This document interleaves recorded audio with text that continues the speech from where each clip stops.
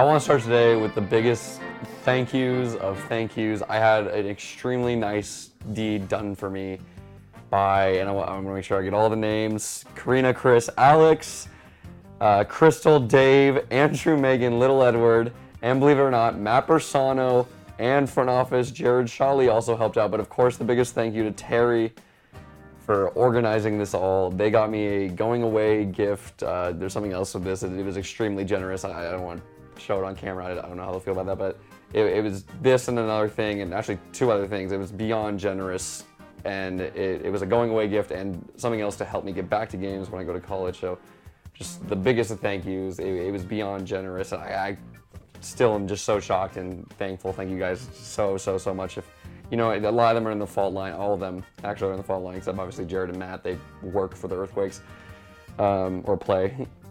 Thank you guys so much. And I love handwritten cards actually as well, so this is double awesome. Thank you so much. Some pretty cool things. Will Ferrell was at the game, but the biggest bit of news was the signing of Luchi Gonzalez. The Earthquakes do have a coach. They filled the intern position for Alex Cavello and his staff, Chris Warnilowski. What I believe is going to happen is everyone kind of moved up when Almeida left, so U15 went to U16, U16, 17, blah, blah, blah, Academy, blah, blah, blah. Quakes 2 then became the head coach for Quakes. I believe once Lucci and his staff come in, everyone that jumped up one position is now going to jump back down to their original position. Not sure, we'll see what happens in the offseason, but if you want to know more about Luchi Gonzalez, I made a video on this YouTube channel at Aftershocks San Jose, or Instagram, and Instagram if you want to watch the full one, at Aftershocks SJ. Yule is also one game away from being suspended if he gets another yellow card. So next yellow card, he'll be missing on the game after that, near the end of the season. We'll see how it goes. And then Nathan will be missing the next game due to yellow card accumulation. I believe this is what I was getting from when I rewatched the game on TV. All of you Buddha fans out there, I have pretty bad news. I think he's going to be out for a while. I don't know how bad it is, but I was at the Quakes 2 game. I'll get to that later.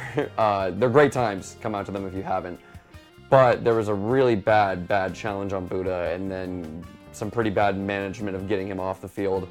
And it looked pretty bad, crutches, everything. I don't know the extent of it. I don't know how bad it's going to be. Maybe it was just bad in the moment. He'll be good in a week or two, or maybe he's out for the rest of the season, which also is kind of a week or two. Best of luck to Buddha. Hope he has a quick recovery. But if you want to know more about game-specific highlights, you can check out the Aftershock on this YouTube channel, Aftershocks San Jose, Instagram at Aftershock SJ, TikTok at Aftershock SJ, the website at aftershock.club. But let's move on to the negatives.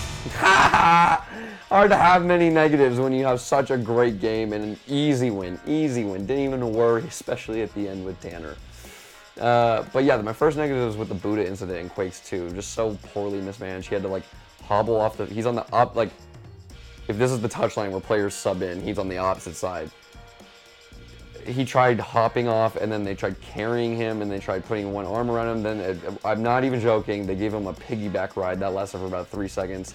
Never brought a stretcher out. This is a multi-million-dollar facility. I just don't know how we're not doing that, managing our players better. Then a player had to come and give him a ride home. It's just, I don't know how we're not managing that better. So that's my big negative, not taking care of our players. I don't want to get too excited. I know I've been making the jokes like I just did, and then obviously on the Aftershocks, I kind of went in on LAFC. I did that mostly because they're my least favorite team. I really don't like them. Just so fake. I don't even want to get into it. Ugh. Just bad news Bears. But this was their B team, if we're going to be completely honest. They were resting against us. They were resting against DC United. They know they're making playoffs. They don't want to get an injury versus us. Yes, they put Bale on. Yes, they put Vela on. Yes, they started trying. Yes, they wanted the win, of course. I don't want to take anything away from us, but I also don't want to act like we're top of the West all of a sudden. So that's a little bit of a negative, but it is what it is. I just had to throw a negative in there. I really don't have many. And then on the goal, lack of communication, and this is one of the few times Tanner Beeson didn't have communication, because it's a positive later, actually, a little sneak peek. But if you watch the goal, I believe it was Blessing, he was in between Tanner and Nathan. I don't know if it was a communication thing or a language thing, or if no one just wanted to talk. But he's right in front of Tanner. Tanner starts to fall forward a little bit, then he goes behind Nathan. Nathan, obviously, he's not checking his shoulders at the moment, so maybe he could have done that as well. Slips him behind, beautiful ball, beautiful chip, great goal. Don't want to take anything away from them, but I feel like a little bit of communication, and we could have really prevented all of that. And then crashing the box. That's one thing I wish we would have done a little bit more in this game. 2 separate occasions, J-Bo had a shot that would just barely go past the keeper, but then also barely slip by the back post. And if someone was just there, I know Nathan was not really on the end of one. He was there, but he didn't really crash into it. And then Espinosa was a bit behind the play on that one, so I don't blame him at all on that one. But crashing the box when we're taking shots, being able to get the spills, being able to get the follow-ups, the Wando special, being in the box, waiting for the bounce and the 6-yard tap in. That's what we needed that game to get even more goals. But you know what? Hey, we trashed the trash team. So let's talk about the positives. Midfield pressing was incredible. Shows that we don't need a CDM if we actually play like this every game. The way we played in the first half versus the LA teams, if we played like that all season long, I don't want to say we'd be undefeated, but it'd be damn hard to beat us. Now, it's hard to keep that press for the whole game. It's extremely exhausting, but we are obviously able to do it, especially like compared to the Dallas game where, again, I get the Heat definitely, and now I can see that the Heat definitely played a factor in that game. And there's going to be games where you have quick turnarounds. You're not going to be tired. You're not going to be able to do it every game, but being able to press, not giving them time on the ball. I've been saying it for weeks, especially inside the box. This is the next point. We didn't give them time inside the box. We stepped to them. We were right on top of them. And every time we weren't stabbing them, we were just forcing them to go backwards. That's all you need to do as a defender. So being able to put that pressure on them, not giving them time to breathe, I think was a big shock for them, and they weren't ready to handle it, and they just couldn't. That's why it took them 41 minutes, 40 minutes to get their first significant shot of the game. And then even on that one, we gave them a little bit of space. And then towards the end of the game, we started giving them space. Can't give them that space. So that was great. And it shows that we don't have to just force in Judson just because we can't trust ourselves otherwise. Throw him in if it's a defensive idea or it makes sense. Jan Gregus, that's another one.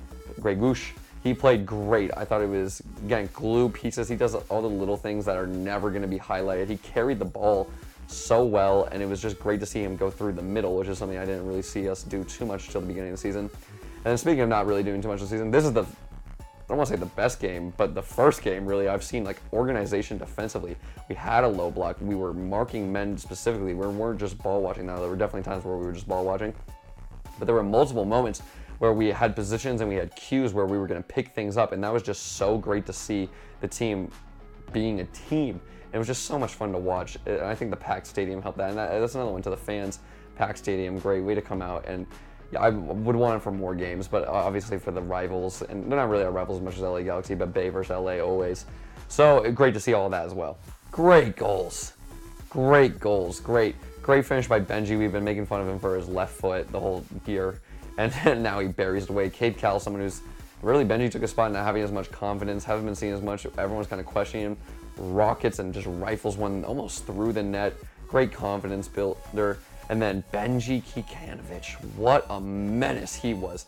Just absolutely running all over the place, could not stop him, on top of every single defender, making it a nightmare on that. It was the right side for LA, but left side for us.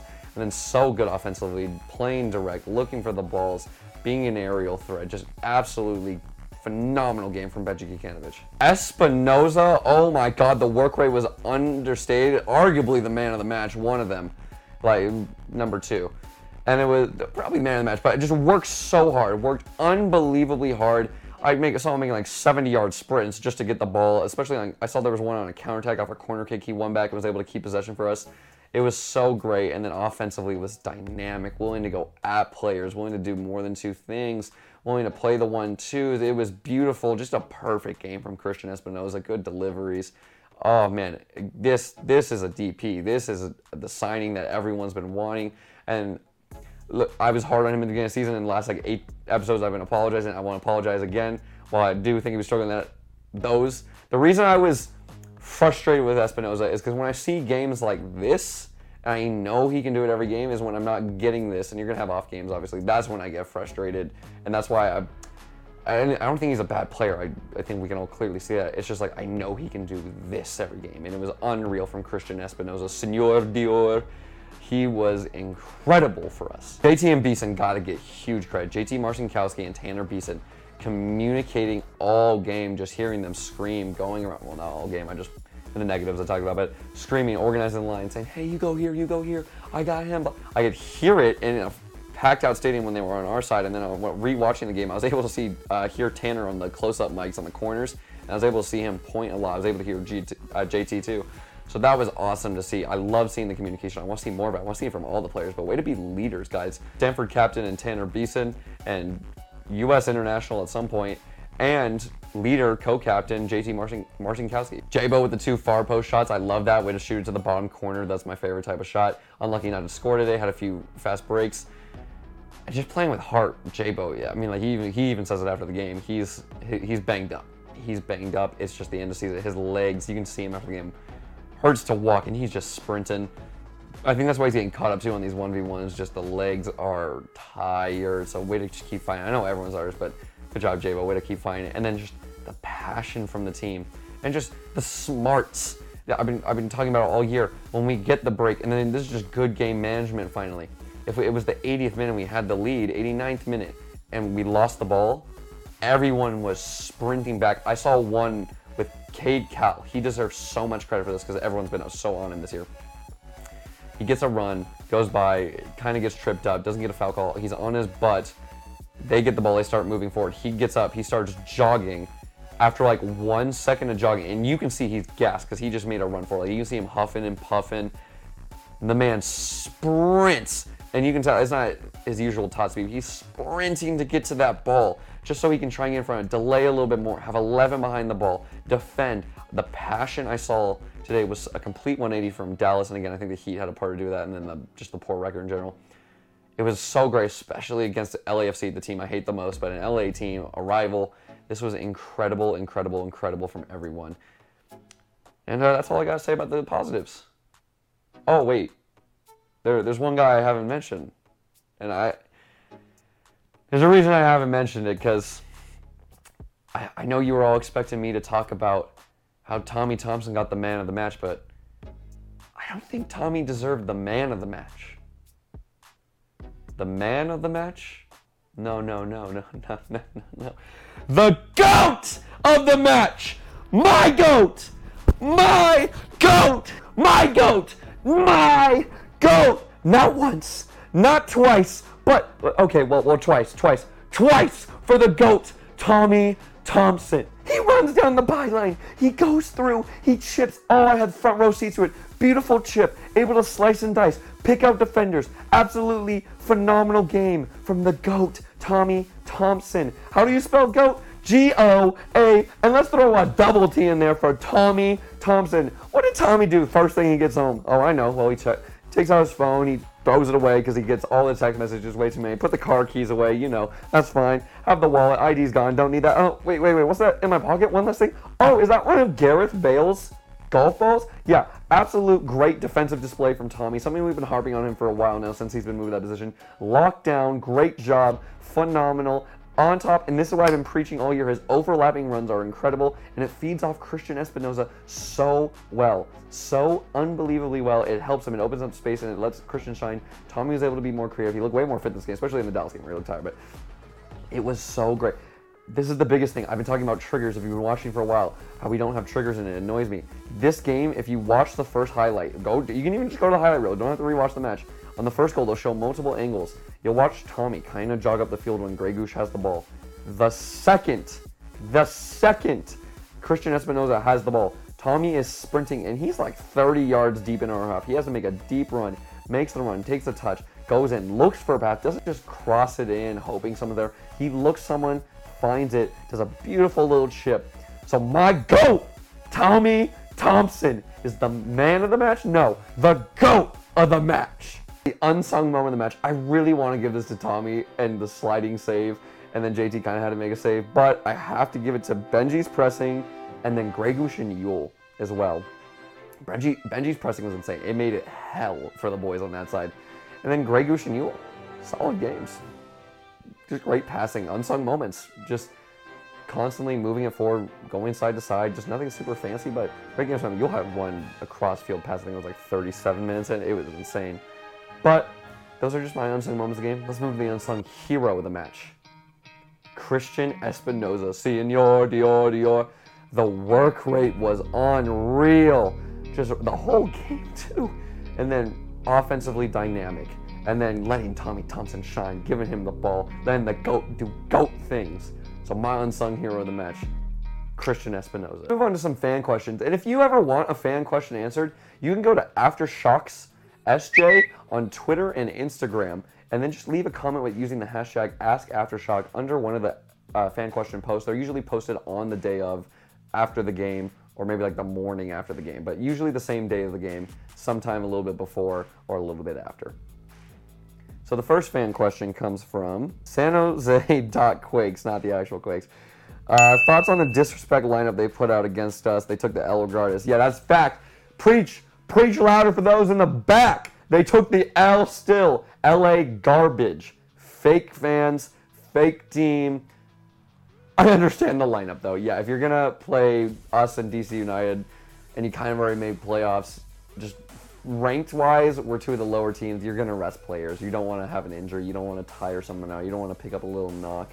Let them rest. Let their legs recover. Play some of the younger guys. See who that like 12th, 13th man really is. See if you have a hidden gem. So I'm not really mad about that. So the next question comes from Abram. Shout out Abram. Good to see you again. What does it mean to you and the players to see a sold-out PayPal Park? Man, I don't want to speak on behalf of the players, but from what I've gathered, they loved it. It was something like they haven't seen in years, a lot of them. It builds energy. It just being able to do a tackle and then hear 18,000 people roar versus 13,000, and then out of that 13,000, really like 6,000 if even, roar and just cheer for the goals. It just, the electricity, it builds the home stadium. It gives you an extra advantage. It gives you a 12th man. That's got to be awesome. For me, it was awesome to see show out for these, show out for all the games, but especially the rivalry games versus LA. For me, when it will really mean a lot though, is when you're showing up for the small games. And I was going to list a bunch of teams, but like the one that comes to mind immediately, Real Salt Lake. Real Salt Lake is a good team. They have Bobby Wood. They have other international stars. They make good playoff runs. Last 2 seasons, maybe even, I don't want to say 3 because COVID. Last 2 seasons, empty stadium. 9,000, 7,000. No one wants to come see a Real Salt Lake team. Doesn't matter how good they're doing. Doesn't matter. They don't care. They don't have the market. I want to see a near full packed out stadium for a Real Salt Lake game. That's when it will mean a lot to me. That's when I know we'll have a bunch of devoted fans. And I mean, that even goes to my Tommy Thompson point I was making with some of my friends. Like, I've been preaching for my boy all year, and all of a sudden, everyone was a Tommy Thompson fan last night. You know, let the GOAT shine. Let the GOAT shine. Anyway, good question, Abram. But the next one goes from, it's a football life for me. Good to see you again. Is this redemption? He asked. I mean, I hate LAFC, so yes. And it's redemption for the fact that we should have at least tied them because Tommy got fouled in the last time we played them and they didn't give us a penalty. Again, I've been saying for a while, this is a building year for me. I wanted to see who has what we're shining, what we have. Redemption for most fans, no, because I think, if we remember, the LA Galaxy game for me, that was the turning point if we were going to have one, and we lost the next couple games. And I think a lot of people are trying to build hope again, and I'm going to go into it, and I see there's a question that kind of answers, I can answer further on this. So, yes for, no for me, because there was nothing really to redeem, even though there's things to redeem, if that makes sense. And then no as far as the other fans, because they want playoffs or more wins. But yes, in the fact of, I hate LAFC. Michael B. Pastor asked, how does the announcement of Lucci change the players' approach to the game? I mean, there's the professional answer of, doesn't change, you work hard. But then there's the other answer of, if you're someone like a Matt Bersano, if you're someone like a Jack Skane, someone like a Grey Goose who hasn't really seen the field much, a new coach means maybe an opportunity for you. If you're a Tommy Thompson, if you're a Paul Marie, I guess not Marcos Lopez anymore, but if you're some of those players who, whether your contract's up at the end of the year or you haven't really been playing and you know there's a new coach that's kind of saying, I don't want a complete overhaul, but we'll find pieces. That's kind of like, okay, I need to start performing. I need to start doing this. It can be a little bit scary. I think it's good for the fringe players because they're like, okay, maybe I can get some chance. It's also scary for some of the fringe players because they're like, oh, maybe I'm gone. I think overall positive experience, though, it is the course of the MLS. So we'll see how that takes place. Local Nightmare ask, good luck at UC Santa Barbara. Thank you so much. And do you think we have a comeback, can have a comeback and make the playoffs? The next question, L, Net I, Velasquez, also asked something kind of similar, so I'm going to say his question first. First, thank you for the good wishes. I'm asked Velasquez's question as well, and then I'll answer both. L. Velasquez asked, liked by the Quakes? That's fun. My fan question was liked by the Quakes. Been making content for them for 2 years. They've liked one edit I've made and just a fan question post. They asked, I know a playoff spot is unlikely, but are you interested in see how the last few games play out See if any madness arises. 7 points with 8 games doesn't seem like impossible. So I'll answer the last half of your question first because it ties into the previous one.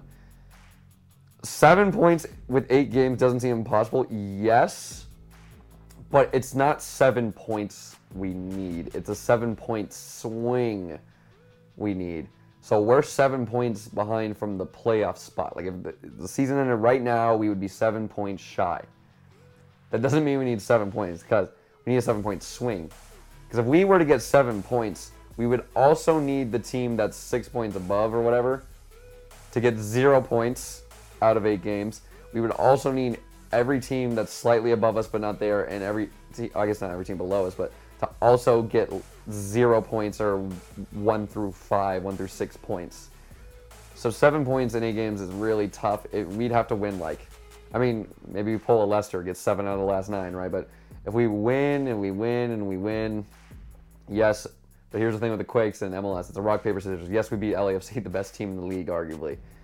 Now we're going to play Sporting Kansas, arguably the worst team in the league. Wouldn't be shocked if we lost. Would not be shocked, you know? Then we have FC Dallas, a red-hot team we got to play.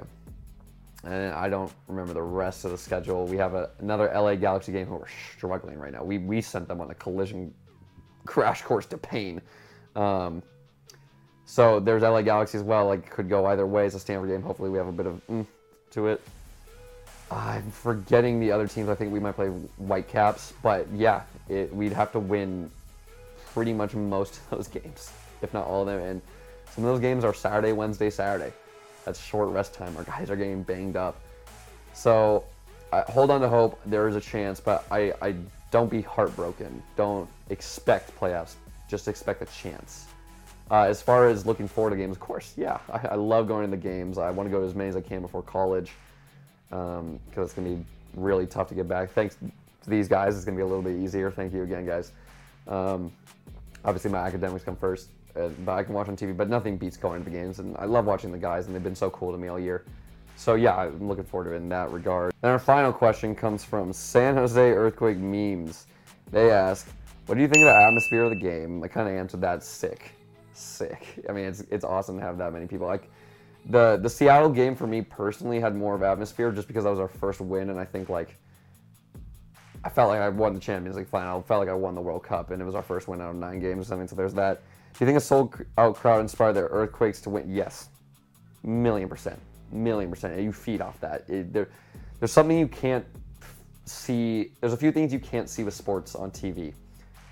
Electricity, like not literal zap zap, like what the atmosphere, the team is feeling. You can see the chants, you can hear them, but you can't feel it unless they're there. And then you just can't see their physicality as well, or how fast they're moving, or this or that. It's just so different in person, and you just felt it in the stadium. You felt every time something bad happened for LAFC. You could look over them. You felt when Bale was coming in, all the LAFC fans, ooh, ah. You just felt us pushing forward. You felt when Christian won a tackle, when Benji won a tackle, when Nathan, Beast, and Tommy, when anyone did anything, the oohs, the ahs, it helps so much. And to, have it double, triple for what we're usually having as far as cheering-wise, not just numbers-wise. Beautiful. I wish we could have that more games. And then finally, he says, in your opinion, what do you think And then finally, in your opinion, do you think Cade Cal can get off to more of a goal-contributing season after this volley? Let me just say yes before I say no. Yes, I think Cade has the ability. No one does that. He's a talented young kid. Young kid. So many attributes, and if he's inspired like this and he can get the direction just near unstoppable on the field, I'm going to say no because I think Benji's going to keep the starting spot and it's going to be a little bit harder. I think he might get another few, but I'm happy for the kid. He needed a goal. He needed a goal. Not only did he need one, he deserved one. He's been working hard. So good for Cade Cal.